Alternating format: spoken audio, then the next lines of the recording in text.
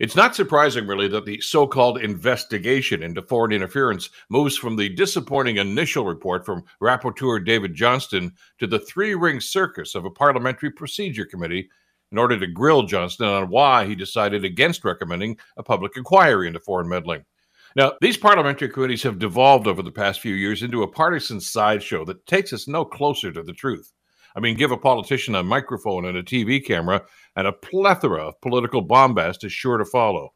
But for the record, by the way, Johnson has already stated that his rationale for nixing the inquiry was because the data that he saw over the last few weeks was, in his opinion, not sufficient to warrant a full inquiry.